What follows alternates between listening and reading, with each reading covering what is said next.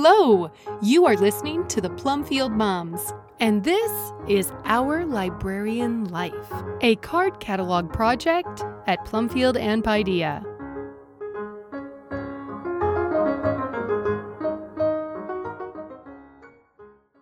Hi, I'm Diane Pendergraft. I'm here with Sarah Masaryk, and we have Sherry Early and Kristi Stansfield with us today to talk about libraries. Yay!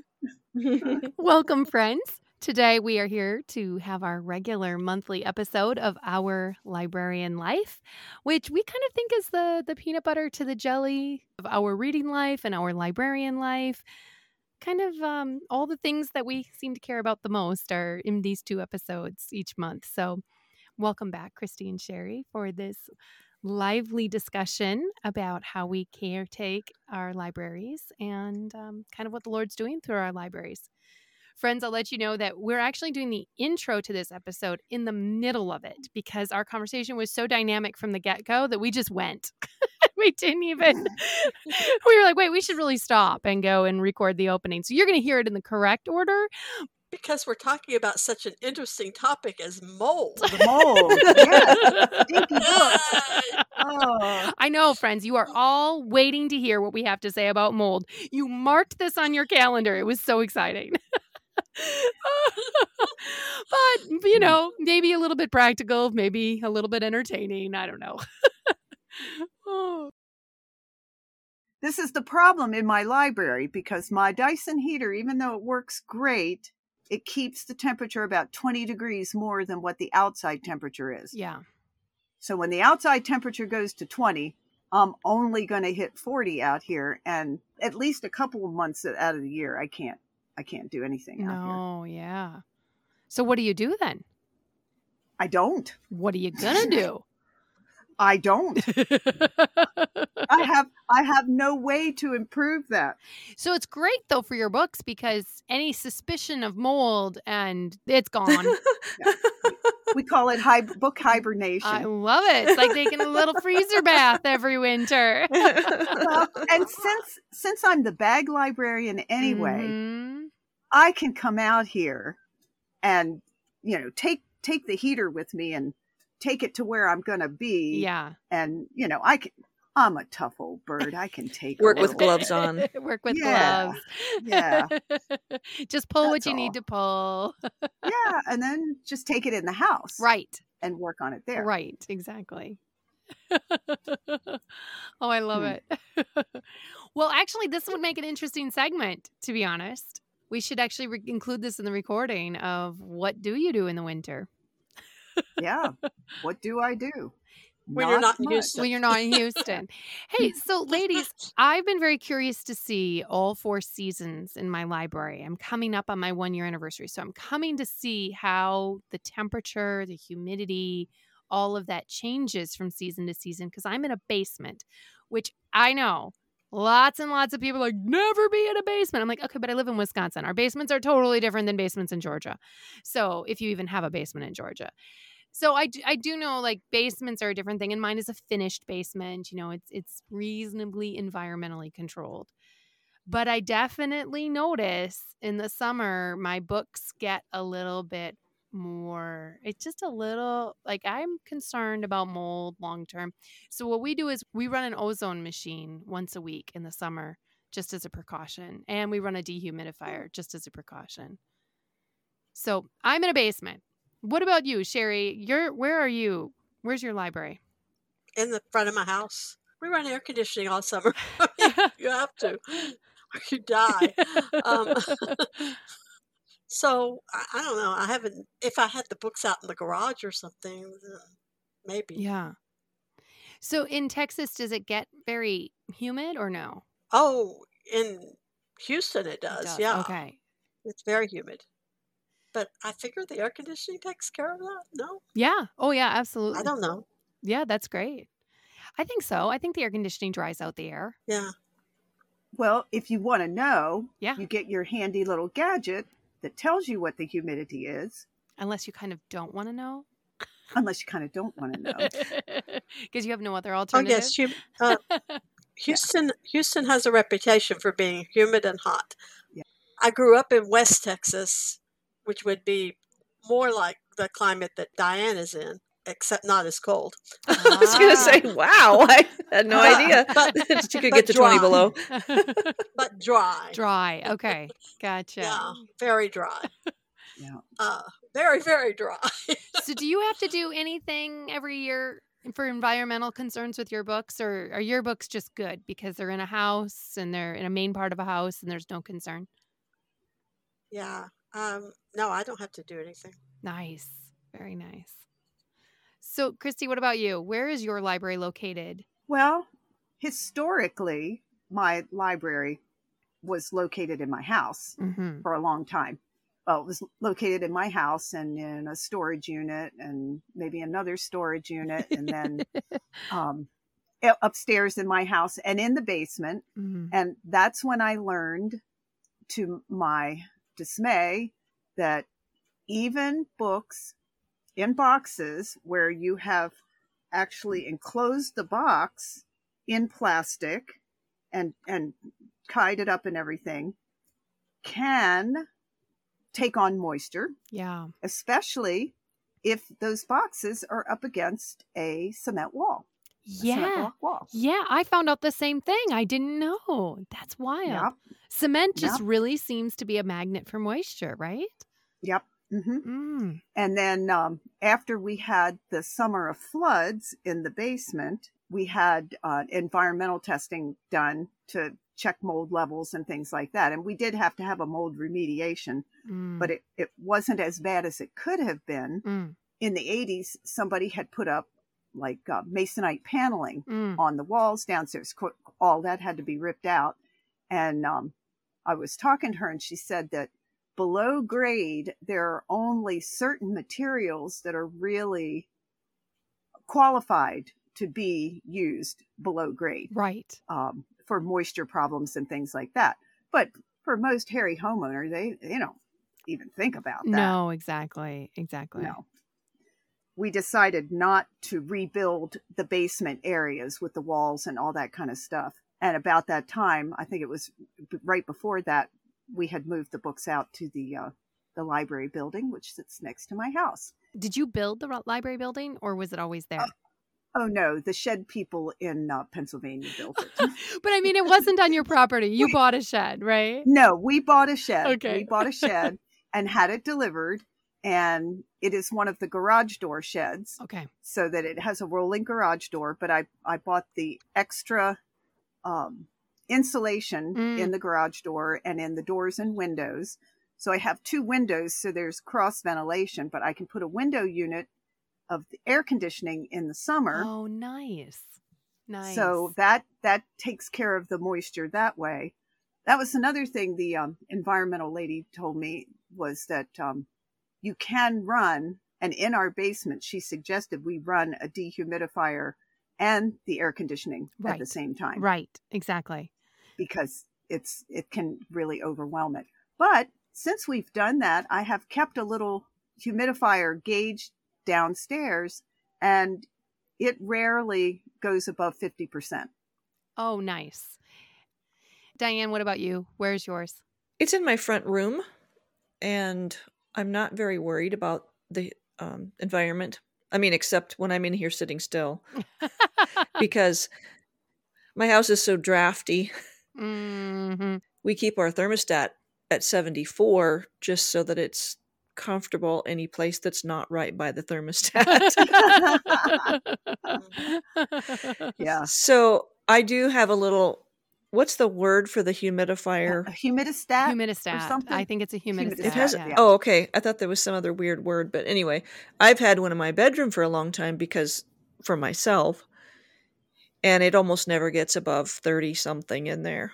Wow. So even though we have more humidity in Sheridan than a lot of other places in Wyoming in the summertime, it doesn't get up high enough to worry about. Nice. Very nice. Yeah. So going back to what Kristi said about the boxes, I've heard and seen some videos that the reason why librarians keep books, one of the reasons why they keep books on the very edge of the shelf rather than pushed back, is because it allows for airflow so as to keep mold at bay, or, any of the little airborne, whatever.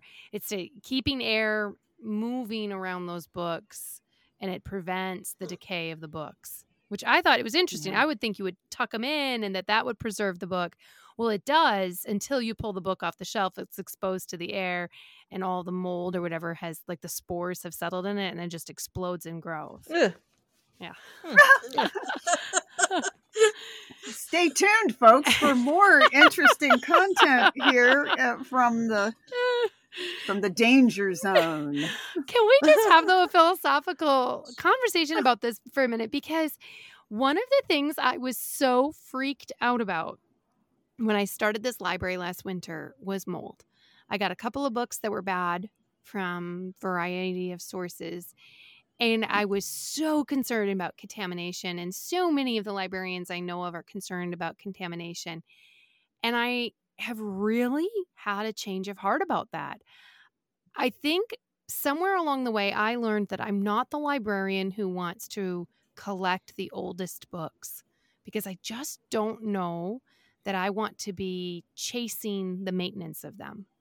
I want the best I can get for any of the classics that are gone, right? Like any of the books that are gone, if they're old, I want them. But if there's a reprint of Tornado Jones and an old book of Tornado Jones, I want whichever one's going to best hold up in my library. So if there's a hardbound modern reprint, that's the one I want, as long as it's not severely edited or something. Because I just want one that's really replaceable and one that can really be read pretty hard by my patrons. But I talk like I know what I'm talking about, right? I've been doing this for a year. I really don't know what I'm talking about. What about you girls? How have you come to think about your books and collecting those older unicorns? I like pretty books as much as anybody. I don't buy books to show. I buy books to be read. Mm-hmm. And honestly, I don't buy the really fancy, nice, pretty hardbacks that are being reprinted, because they're too expensive for me, and I would be worried about them, and I would be worried about loaning them out. I don't do that. Right. Give me a book that's solid, sturdy, and I can loan out, and I can read myself, and and I don't have to do maintenance on. No. I like it, Sherry. I mean, I think it's just a very wholesome attitude to have. I really do. I want to have more of that.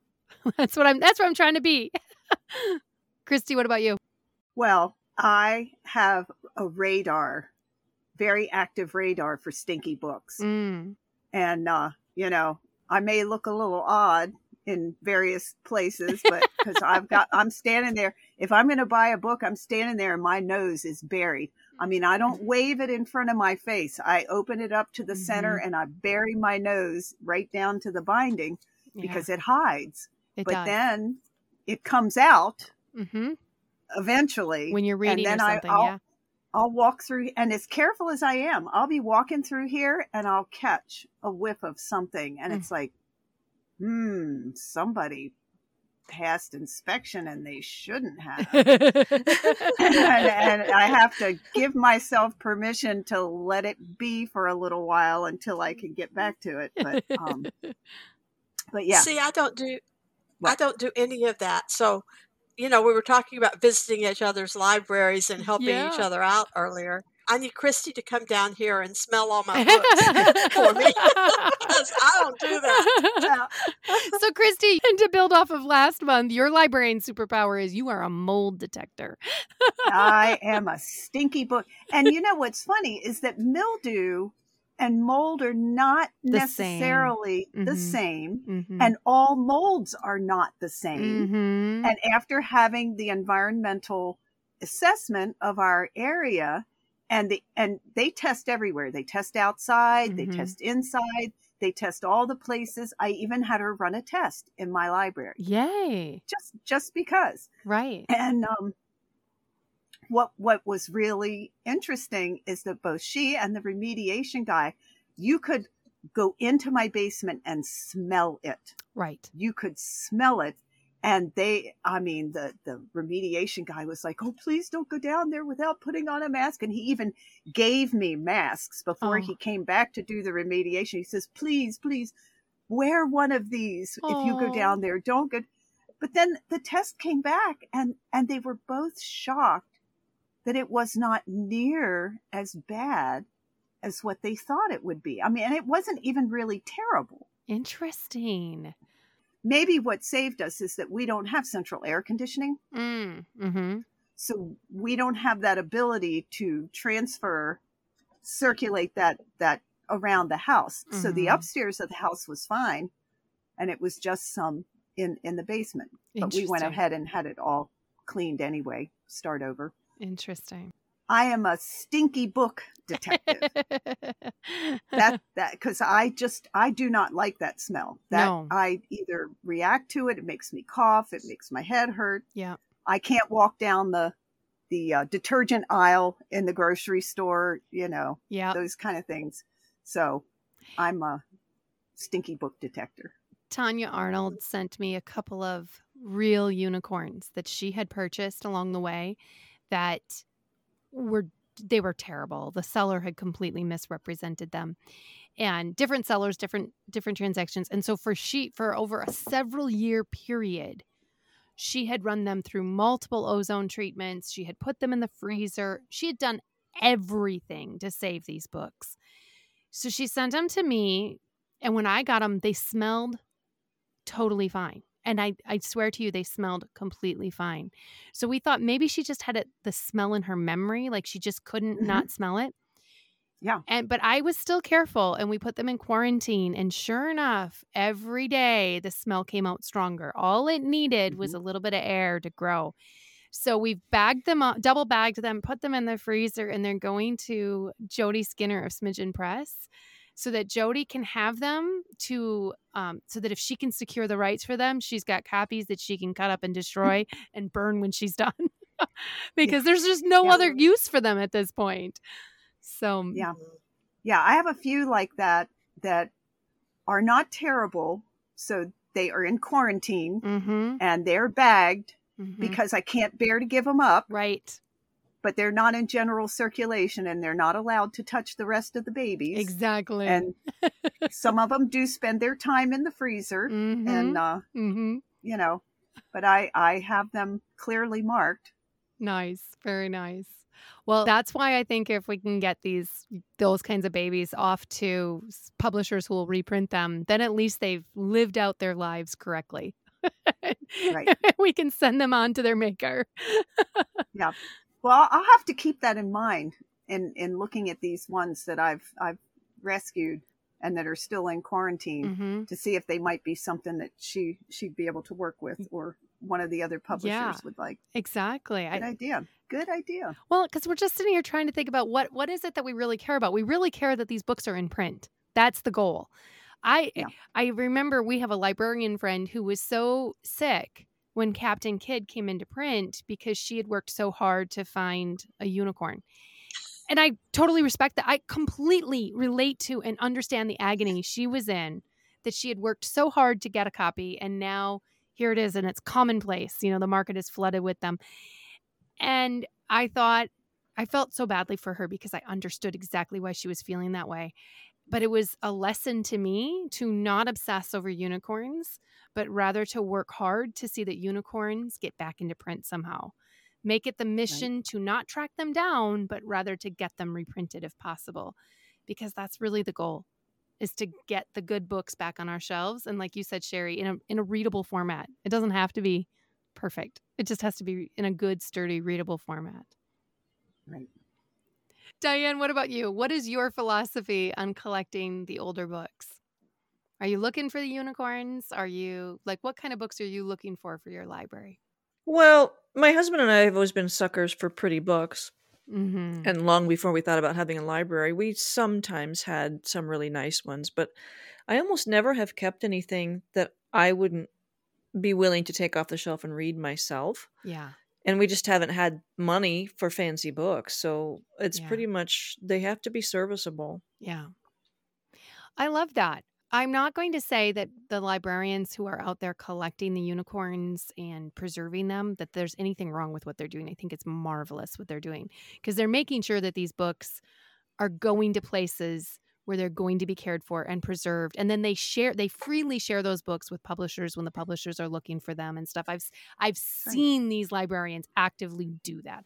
I know so many of the books that Jill Morgan has reprinted over the years. She's talked to the librarians to get their dust jackets or to borrow copies of. Some of them they've even sacrificed their books for. So I think what they're doing is exceptionally important and good. But I think... Well, it depends on if you're trying to complete a collection too. Right.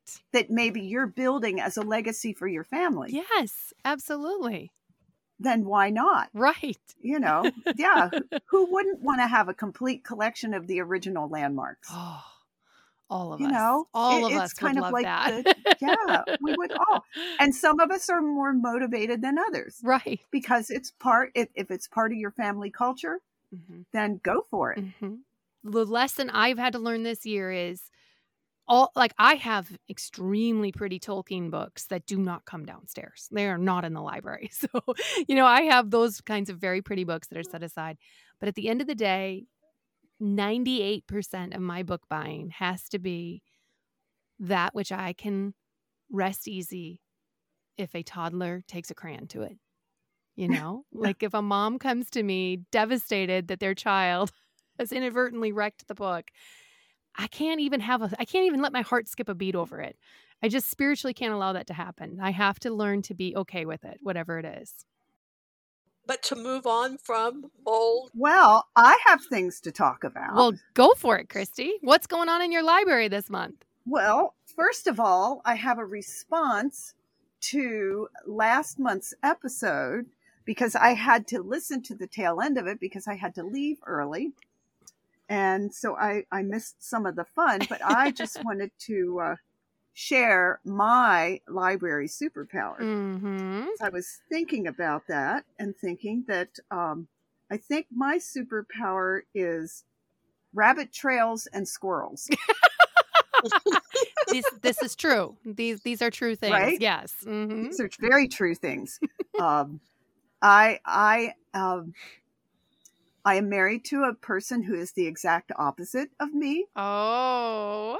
and so, I so admire his ability to double down on a task and focus on it and just be able to shut out the world and get it done. Mm-hmm. He's so good at that. And I just cannot. When I'm working out here in the library or I have a stack of books to go through, I can start out saying, okay, I'm just going to enter these in the catalog. I'm just going to enter these in the catalog. I am not going to look to the left or to the right. I'm just going to stick to the path. And 10 minutes later, squirrel has happened. And I am deep into, but this book would go with this. And, well, this is called for in picture book preschool. Oh, well, what other ones go along with it? Oh, do I have any others by this author? Oh, well, let's check biblioguides. How many do they have with this author? Oh, my goodness. Now I got to mark them there. Oh, and did Sherry review these yet? Yes. Oh, look at what this she reviewed. Yes. Oh, I don't have that. Lead me to my new squirrel project because, I don't know if people have realized this yet, but we have this little Facebook group, the League of Lending Librarians, and I've been trying to post a couple of times a week on things that are going on with the librarians or things that we've added to the card catalog page because I want to keep up with what's going on there and I forget to look. So I figure if I set myself a task to post about it, then I have got to go look for it. So I have those 2 days, Mondays and Fridays, pretty well planned about what I'm going to post. And then I got this neat squirrel idea that I think came as a result of all these rabbit trails that I go down. So I get these books and I'm sure that I am not alone in saying that there's never going to be any way that I can ever read them all. Oh, no, absolutely not. Yeah. Okay. Yeah. So I have all the lists and I have all the books about books and I still have my Valerie's Living Library notebook and all of these things, but it doesn't really tell you what the book is about. No. Mm-hmm. And you can get the little summary and that sounds fine, but then there are reviews. And I think that came out to me when I thought I had a copy of the Lemonade Wars. Now, I sell this all the time at my consignment sales. Contemporary books are not something that I'm extremely familiar with. Right. And it's not extremely contemporary, but it is more contemporary fiction. Right. Right, Sherry? I mean, it's not, but it's contemporary compared to how old I am. So I went to Sherry's blog and typed in Lemonade Wars. Lo and behold, Sherry had a couple of reviews on her blog about the Lemonade Wars. And then my very busy little superpower brain started thinking, well, if I forget to go and look up reviews. I could probably sit and read reviews all day. But I'm not going to take the time to go here. Right. And to go there. Right. All right. Is it over here? Does Plumfield have it? Does Biblioguides have it? There are too many places to look for it. So I thought, well, I, like Sherry, like to make lists. I think it must be a thing. And I thought, well, I've always been looking for something to post on Wednesdays. And I thought, okay, how about if I go and look at the reviews that have just been posted recently? Yes. And if I put them in a post on the League of Lending Librarians, it'll be searchable. Yes. And I thought, well, if it's going to help me, maybe it'll help some other librarians, because reading a review actually will give you an idea of how the story goes and who you might recommend it for, who the audience is for. So anyway, that's my latest. Stay tuned, because I haven't gotten it done yet. And it's Wednesday. Then and it's Wednesday. And I have run out of time. It's still Wednesday. Yeah. It's still Wednesday. Yeah. So I never set a goal of what time of day. No, exactly. Or in what time zone. Right. So, I mean, really, you have like midnight until midnight in Hawaii, really. I mean. Yeah, seriously. So I'm just saying this as a push to myself, a little accountability that I really, really, really want to do this, because I love reading reviews. Yay. So there. That's my superpower is rabbit trails, and that's my latest one. And then I've heard this talk about the word for the year, and I never, I always like, whoever wants to think about that. But you're right? feeling one this year. I am definitely feeling I'm going to have a word for the year, and I'm embarrassed to even admit that to myself. Because I just don't even see what happens when you hang out with these younger librarians. All these little trends and stuff, and it's like making you trendy, Kristi, trendy. And they've roped you in. Oh, they have. I must be getting stay strong, Sherry. Yeah. Yeah, I do believe this word has been thrust upon me. And my word for the year is distribution, which is a very not glamorous sounding word. Doesn't sound very spiritual either. But it is, because, see, this is what I think when we take the Word of the Year project seriously. And I'm not saying everybody should. I'm saying over the last 5 years, 6 years, the Lord has just really made it abundantly obvious to me, hey, I have a theme for you this year. And the word will make no sense to you in November. But come February, it's going to start to make sense. And by August, it's going to be so clear, it's going to be painful. You're going to be looking for a new word. Yeah. When you said distribution doesn't sound very spiritual, isn't that what the apostles appointed deacons for? Was distribution partly for distribution? Yes, this is true. Yep. Well, so you're a book deacon. Well, and the thing is, it is spiritual, because it's not the act of distributing books to people. That's not necessarily or inherently spiritual, but the act of being obedient to the prompting of the Spirit and saying, I have this material thing that I've invested in, my time, my talent, my resources, and I am going to, out of an obedience to the Spirit, I am going to send this to where I think God is intending it. That's a form of radical obedience. I mean, that is such an act of charity, and it's grace-soaked How can that not be a spiritual word? Because it's acknowledgement of who these books actually belong to. Amen. There you go. It's not us. Mm-hmm. No. Exactly. And what they're really for, not to be pretty on a shelf. I have completed the project of the book Deluge that came over 2 batches, and we brought that project to completion. Thankfully, we had a day of wonderful weather, and I spent all day outside sorting books out of those boxes, and then began the process of distribution. Yay! And so Yay! they're pretty much all gone to their new homes. Yay! God be praised. Wow. Yep, that was a job. And I thought, well, distribution. And it's starting now. It's not even waiting for 2024. It's starting now. Well, I mean, it is the Catholic New Year already. Maybe you just got a little bit of a Catholic bug going on. Talk to your daughter-in-law. Does it happen by osmosis? Is that what? But right, we know that Christ's birth is really the beginning of all things, as is his resurrection. And so it's okay if your word of the year begins at the end of another year, because you're just walking into this next year with him and you're honoring him. Yeah. See, you're acting like the Magi. You're bringing your gifts. Oh, boy. Lots. Now, the question is, how do you feel? Because I think a lot of librarians would be dying inside to be watching all these books going out. How do you feel about it? Oh, it feels great. Yay. It does. I mean, there are a few that I kept. Of course. You still have to keep what you need. You keep what you're called to keep. To fill a little hole here and there. Yeah.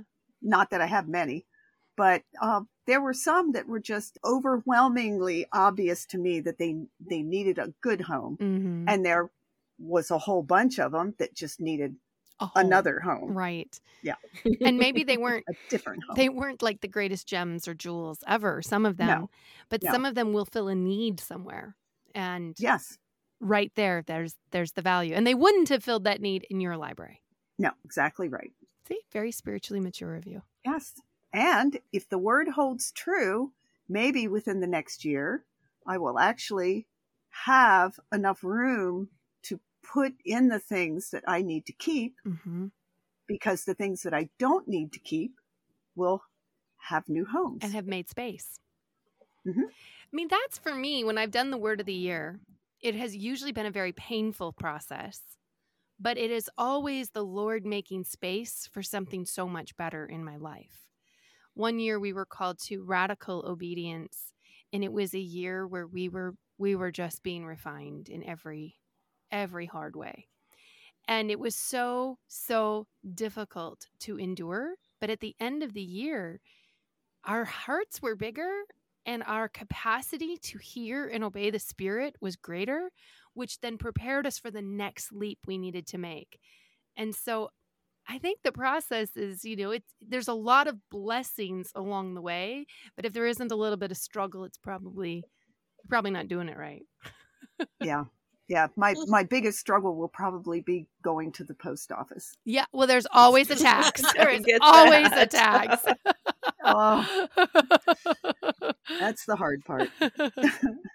What I figured out is that my son and my husband will go to the post office for me. Yeah. If I just get it ready and say, will you take this and mail it? Wow. They will do it. Wow. Isn't that nice? That's amazing. Yes. Yeah. So if you think about it, there might be somebody in your life who would just take it and mail it for you. My son will accompany me. He'll help carry. He will carry it all in. He is very good about that. I guess when I say post office, it's the actual packing of it, because there are decisions to be made. So many. Yeah. So many. It's like, can I fit it in here? Can I fit it in there? And yes. It is. And that just reminds me, this same son loves that kind of puzzle. Well, Kristi, have an untapped resource here. Wow. Now, see, your word of the year has prompted you to think about how to do things differently. And now you're going to be able to deploy your son into this work. And Right. he doesn't listen to this podcast. So he's fine. And we're going to keep it that way. Yes. Excellent. Our little secret. Our little secret. Yes. When Diane and I were in Denver this summer, I was speaking at a homeschool conference, and we met up with Tanya and her daughter Kira, and my daughter Greta came with us. So at the conference, we bought books, of course, all of us did. And then on the last morning, we were leaving, and we went out for breakfast. And as we were driving back to the hotel so that Tanya could drop us off, so Diane and Greta and I could hang out, and she and Kira could drive back to Utah. We're driving, there's multiple lanes of traffic, and Tanya's radar went off, and we're like, okay, there's a McDonald's on the side of the road or whatever. And she's like, oh, bookstore. And we're all like, what? And we look, and there's dead silence in the car. Like, they have to go. They are late. And I just went, Tanya? And she pulls on the steering wheel, crosses 3 lanes of traffic, doesn't blink, crosses through the intersections, goes down the alley, and parks in the back. And next thing you know, we're in a store. And I didn't buy Connie Willis. I'm so mad at myself. Roswell was there and other stuff. What? I know. I didn't know. Wow. But the problem was then we had to pack these things into luggage. Oh, talk about a puzzle. When Greta and I actually got to the airport, I was unpacking and repacking bags again and again to try to get the puzzle just right, because we had too much weight in our checked bag. Oh. Well, we all know how Sherry solves that problem. Just sends them along. Just puts them in a box and sends them home. Well, we did have options because Tanya was traveling by ground, and so was I. Yes. So we did. We could have done something different. Well, I did. Yeah. I sent a whole box with Tanya. Mm-hmm. And then she mailed it to me. So anyway, all that to say, I sympathize with You got to do what Yeah. you got to do. You have That's to. it. Important business. Oh, the bookstore owners in that store, they were so confused when we came in. They didn't Yeah, understand. like, what are you doing here? Where are you from? Why do you care about these books?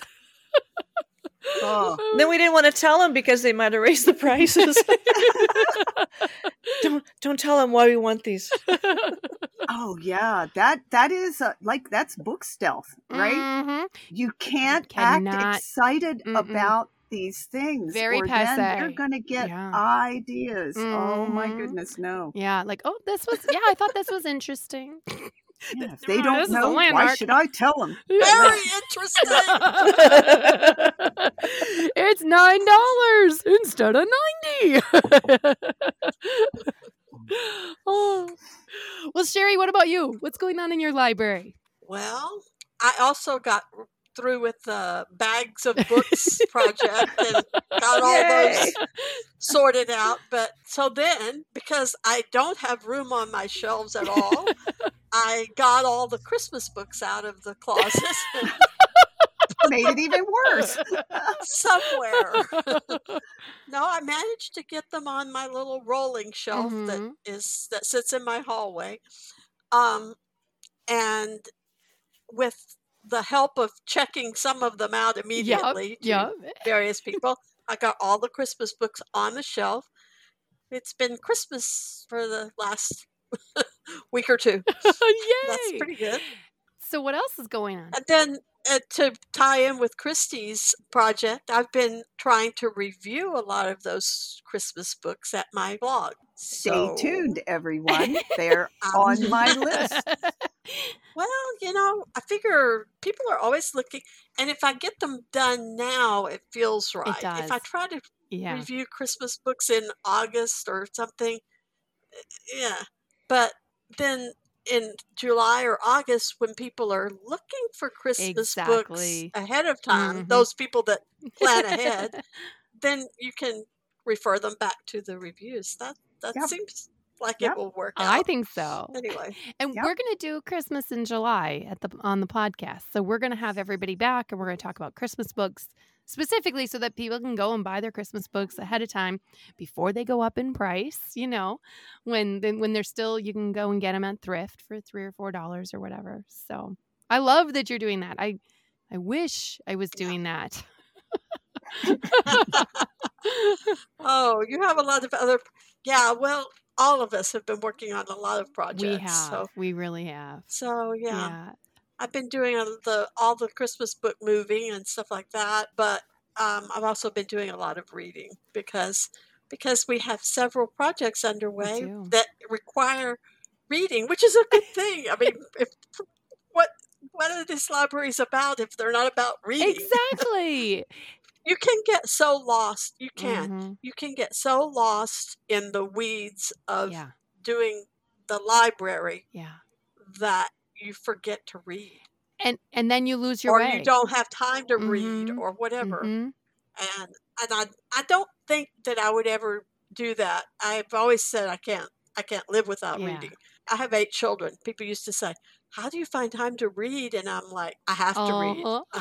I read while I'm breastfeeding. I read while I'm, I read whenever, but I have to read. But you can get really lost in the work of the library and have a lot less time to read if you're not careful. And that's one of the things that we've been talking about a lot, the 4 of us, because Diane, Sherry, and I all are book reviewers.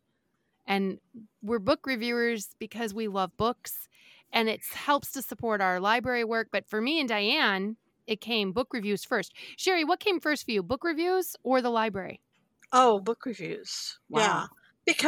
Because I write them for myself so that otherwise, I mean, and I laugh and say it's my age, but it's not. No. I've always been like this. If I don't write it down, I won't remember it. Okay, let me put a word in here for the other people. I have never been like that. Ever. Never been like what? What? Like you all talking about, how did you start? You started writing reviews. Right. You've always written reviews. You read and you love to write reviews. And you did that even before you started your libraries. Right. I have never done that. Right. So take heart, those of you who do not write reviews. It is not a prerequisite to being a librarian. Amen. We can... Because you have to have somebody that's going to read them. Right. And that's the point of what you're trying to do for Wednesdays, is that there are some of us who are reviewers first and librarians second, or librarians and reviewers wrapped up together. But our whole goal, Sherry's and ours, is to remind ourselves what's in the books, but also to make it easier for other people to know what's in the books, librarians especially. Moms and librarians, that's who we're writing for. Yes. And I'm especially interested in the more current books, I would say within the last 20 years. Right. And the ones that are longer, because I was a mom with a bunch of kids, and it was easy to get through picture books and the earlier chapter books, and even some of the middle grade fiction, because they weren't as long. They were very familiar. They were widely used. Right. But as you move into the more contemporary or the more realistic fiction, and they're longer books, you have older children, and now you don't have the time. Right. To read those books. Or the bandwidth. And to be able to, or the bandwidth to be able to keep up with them. Right. Right. And so that is what I'm looking for, the reviews that aren't your typical, okay, well, this book is on every list. Right. It's more of, what about Gary D. Schmidt, and specifically not the Wednesday Wars? Like, what about his other stuff? What is there? Right. What does that all have to do? Or Linda Sue Park, or, any of those newer books. Yes. Yes. So I'm not going to be looking for reviews of old books. Right. Because those are the ones that we have all the lists to say, they're okay. Right. You can pretty much count on it. That's where I find the hole in my own education, is in the more contemporary, realistic fiction books that have been produced in the last 20 years or so. Yeah. Well, and it's important to be able to find the reviews of those books from a conservative Christian perspective. Amen. Exactly. Because you can find reviews of contemporary books there are a lot of bloggers and a lot of reviewers and a lot of magazines and all those kind of things. If you looked up the Lemonade Wars, just Googled it, you could find reviews. Right. But I don't want those. Yeah, that's right. But they might not tell you, or you don't know. You don't know those people. You don't know where they're coming from. So you don't know. Right. Or you might have somebody who is, like, I think one of the advantages to Sherry and Diane and I is that we have read deeply of the classics. Our preparation for modern books grew out of a formation in the old books. So we know what the gold standard is. And we have a reasonable chance of understanding what the gold standard might be today. And so when I read a Gary D. Schmidt book, I'm not reading it from the, like as Sam Smith would say, like the overly safe Christian perspective that would say no Gary D. Schmidt at all because it deals with difficult themes. Nor am I reading it from the modern secular perspective, which is got all kinds of other issues. We're reading it from the what is the author's intention? How does he use the mechanism to get there? And how does he caretake the reader while he does it? Will he stretch you without breaking you? Will he teach you without hurting you? Yes, he will do those things. So that's where we try, between I think the three of us and some others that we know of, we try really hard to write reviews that help moms deal with those books that are challenging for our young people to read, but good for them to read as well. Yeah. So friends, Sherry is sort of teasing that she's working on a big project. She's actually working on several projects. So earlier this fall, Tanya and Sarah from BiblioGuides invited Sherry and Diane and Kristi and me and some other librarians and some members of their team to join a really big project that they're working on. It's actually 2 projects, and it's still in a very tender stage. So we're not going to be talking about that yet. We're just teasing that it's coming. But as a byproduct of that project, we began 2 other projects that just naturally grew out of that work. And one of them we want to tell you about today. As Kristi was saying, that there's a need to understand the modern books, we also feel that there's a need to understand the older books. And we're particularly enamored with some of these older books that have sort of disappeared. And so we've created a project called the 1924 Project. And Sherry is really spearheading the whole thing. It's a multi-phase project, and Sherry is the team leader for the first phase, and then she's also one of the team leaders for the second phase. And they are underway. So Sherry, tell us about the 1924 Project. What is it, and what are you doing with it right now? Well, we wanted to look back and see what the books were like for children 100 years ago. What was available, and see if we could pull out some of the best of those and recommend them to librarians and moms and whoever. So I went back and looked to find what was published for children in 1924 that we could find some kind of reference to or review of. Obviously there were lots of books being published, but we were looking for the best ones. And so we went looking in some old review journals and things like that to see what the librarians were talking about back then, and came up with a list of about 30 books that were talked about at that time. And then we got ourselves a committee together and we're trying to read through them and see what we got. Some of them are books that were award winners at the time, and some of them are books that probably you haven't heard of, but like I said, the librarians at the time and the booksellers at the time were talking about them. So we thought we'd see what they were like. It's been really interesting. Very interesting to see how many books we don't really know about today that were really good back then or considered really good back then. And it's interesting to see how tastes have changed. Sure. How ideas of what's good for children have changed. I think it's going to be eye-opening. Yeah. I'm not saying that all those changes are bad, Right. but It's a little bit of a time capsule, so it'll be very fascinating. yeah. So we're doing this project between the card catalog, Plumfield, and Biblioguides is also going to be a part of the project. So right now, Sherry and a team of readers are doing all the reading. And Diane and I are intentionally not reading right now because they are going to present to us the ones they think are most worthy. And we want to have a sort of a blank slate so that when we come to the project, we don't want to have any preconceived notions about any of these books. And then Diane and I will read them and see what we think, see if we agree or disagree with the committee, and come here and discuss those with Sherry and some of the other readers, discuss those books and showcase them if they are, in fact, worthy, which we know some of them are.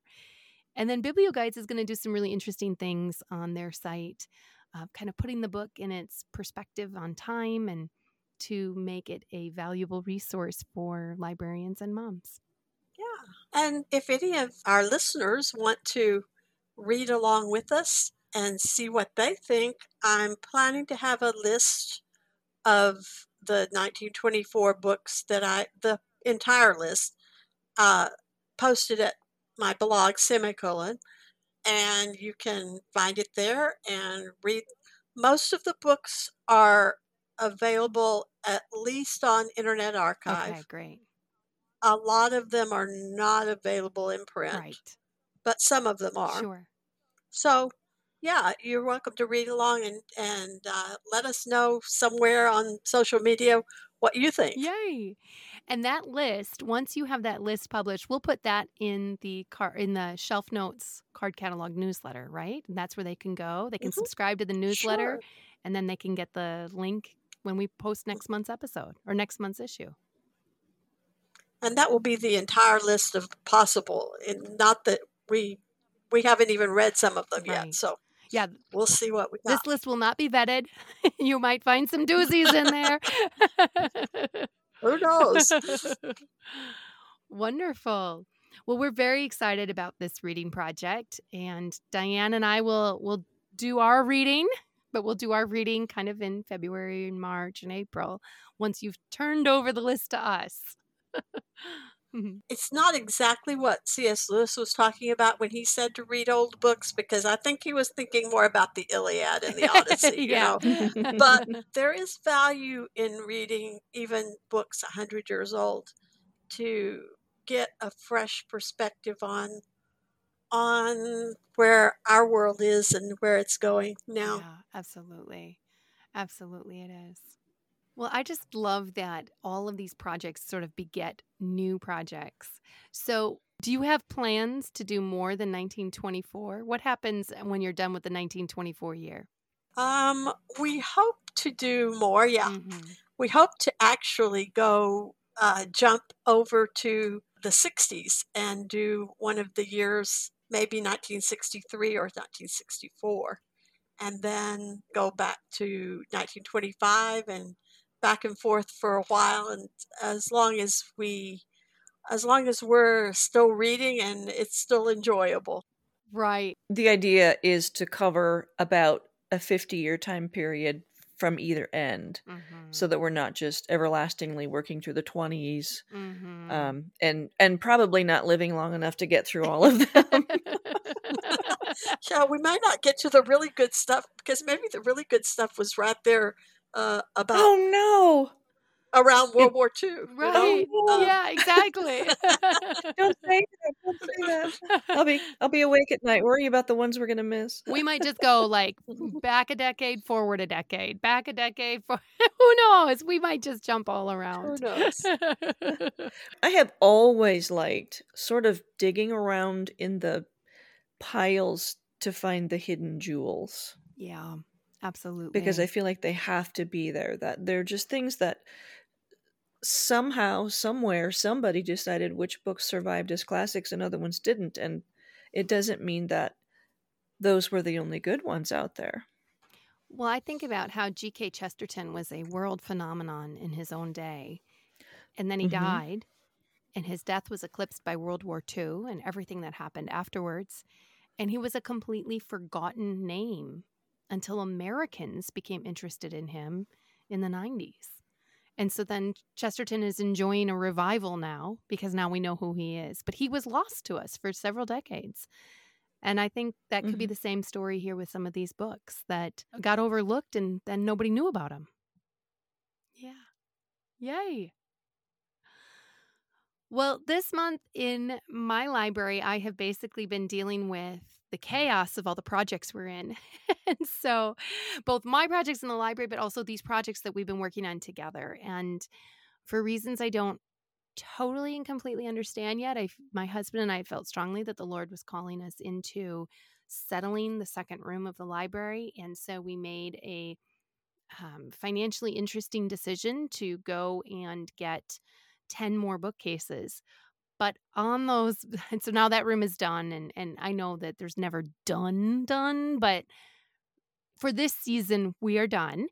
And it's been really nice to be able to put different shelves for the different projects. So putting the different biblioguides projects that we have, and Diane and I are working on some projects, and we're going to talk about our packets probably next month. So there's just all these different things. And now I have dedicated space where those books can live and be taken care of. And you'll put a link to your library tour in the show notes, right? I will. Thank you. Because that will show everybody what you're talking about. Exactly. Your new shelves and what you're doing with them. Yes. And I will say that one of the reasons, and I say this in the tour, but moms out there, I happen to have all matching bookcases. So I have, I think, 29 Billies from IKEA. And I don't know, maybe a dozen Kallax, but they're all white. They're all IKEA white. They all match, and they're all bolted to the wall, except for the ones that are free floating in the middle of the room. Your library doesn't have to look like that. I didn't do that by design. It was what's available. And so we just went with what was available. And for us, it was IKEA white. And it was what was affordable for us. But one of the things I learned, and one of the reasons why we made this decision, is that when I have 30 to 40 children here, 3 or 4 times a month on one single day, I need somewhere for my little kids to go where they can be in there with their moms, where they can be safe and having fun and playing with the trains and pulling books off the shelves that are all appropriate for them. And so one of the reasons why we did this shelving was it allowed us to move furniture around and allowed us to give a greater space in our library for that patron too. So I know I'm very, very privileged, and I'm very, very grateful. But I'm just explaining that the reason why we're doing this is the desire is to caretake the patrons that I have. I'm trying to serve the ones that I have the best that I can. I've never had a word for the year before, but I was just sitting here thinking, as far as my library goes, maybe this year it will be about education. Ooh. And not for me, but for the community. Mm-hmm. Because as I'm always saying, I don't have very many patrons, and part of that is just that people don't know I'm here, for one thing. Mm-hmm. They haven't all figured out that the public library is pretty much empty of classics. Right. Mm-hmm. And they don't understand what it is I have here. Right. Or I'm trying to collect. And how you can assist them with their education. Right. So I teach at a homeschool program. And so one thing I do is just, especially with the younger kids, I just try to get good books into them, because I'm always thinking, well, these are books that everyone has read. And then I find out that these 5 and 6 and 7-year-olds have not read the books that I think everyone should read. Right. But last week I was talking to a mom about one of the little girls, because I was so impressed with something she had written. And her mom said, oh, yeah, she does that all the time. And she just reads and reads and reads all the time. But we go to the library and we can't find any books for her. And we asked the librarian, and she knows what we're talking about, I think. But then she can't, they don't have any classics. So her 10-year-old daughter just got done reading Treasure Island, which is fine. But then she moved on to Moby Dick because she couldn't find anything else. And I was going, oh dear, I love Moby Dick, but I wouldn't have loved it when I was 10. And I said, you need to come to my library. And she said, I know. So they're going to do it this week. Yay! And again, as we keep saying, it's just advertising doesn't seem to work as a group. It has to be one person at a time. Because personal. That's who it's for. Yep. Sorry, I cut and you word off. of mouth. So when they know, then they can tell someone else, but it doesn't do any good for me to tell everybody else. Yeah. Well, and that's one of the projects that Sarah has been working on this month is video about what living books are and what they can do for people. With Michelle Howard, who calls herself the Living Books Lady. Yeah. And it seems like there ought to be some way that you can use that to educate your patrons, your potential patrons and people. Yes. I haven't figured out exactly how to get them to sit down and watch. Well, it's 32 minutes. So I think people look at it and go, oh my gosh. It's not that long. It is. I know. It's not, but it is. It's basically a documentary. Yeah. But it doesn't feel like 32 minutes. And I'm not saying that because I did the visual for it. It's Michelle talking. All I did was make it visually pleasing. I edited it. That's it.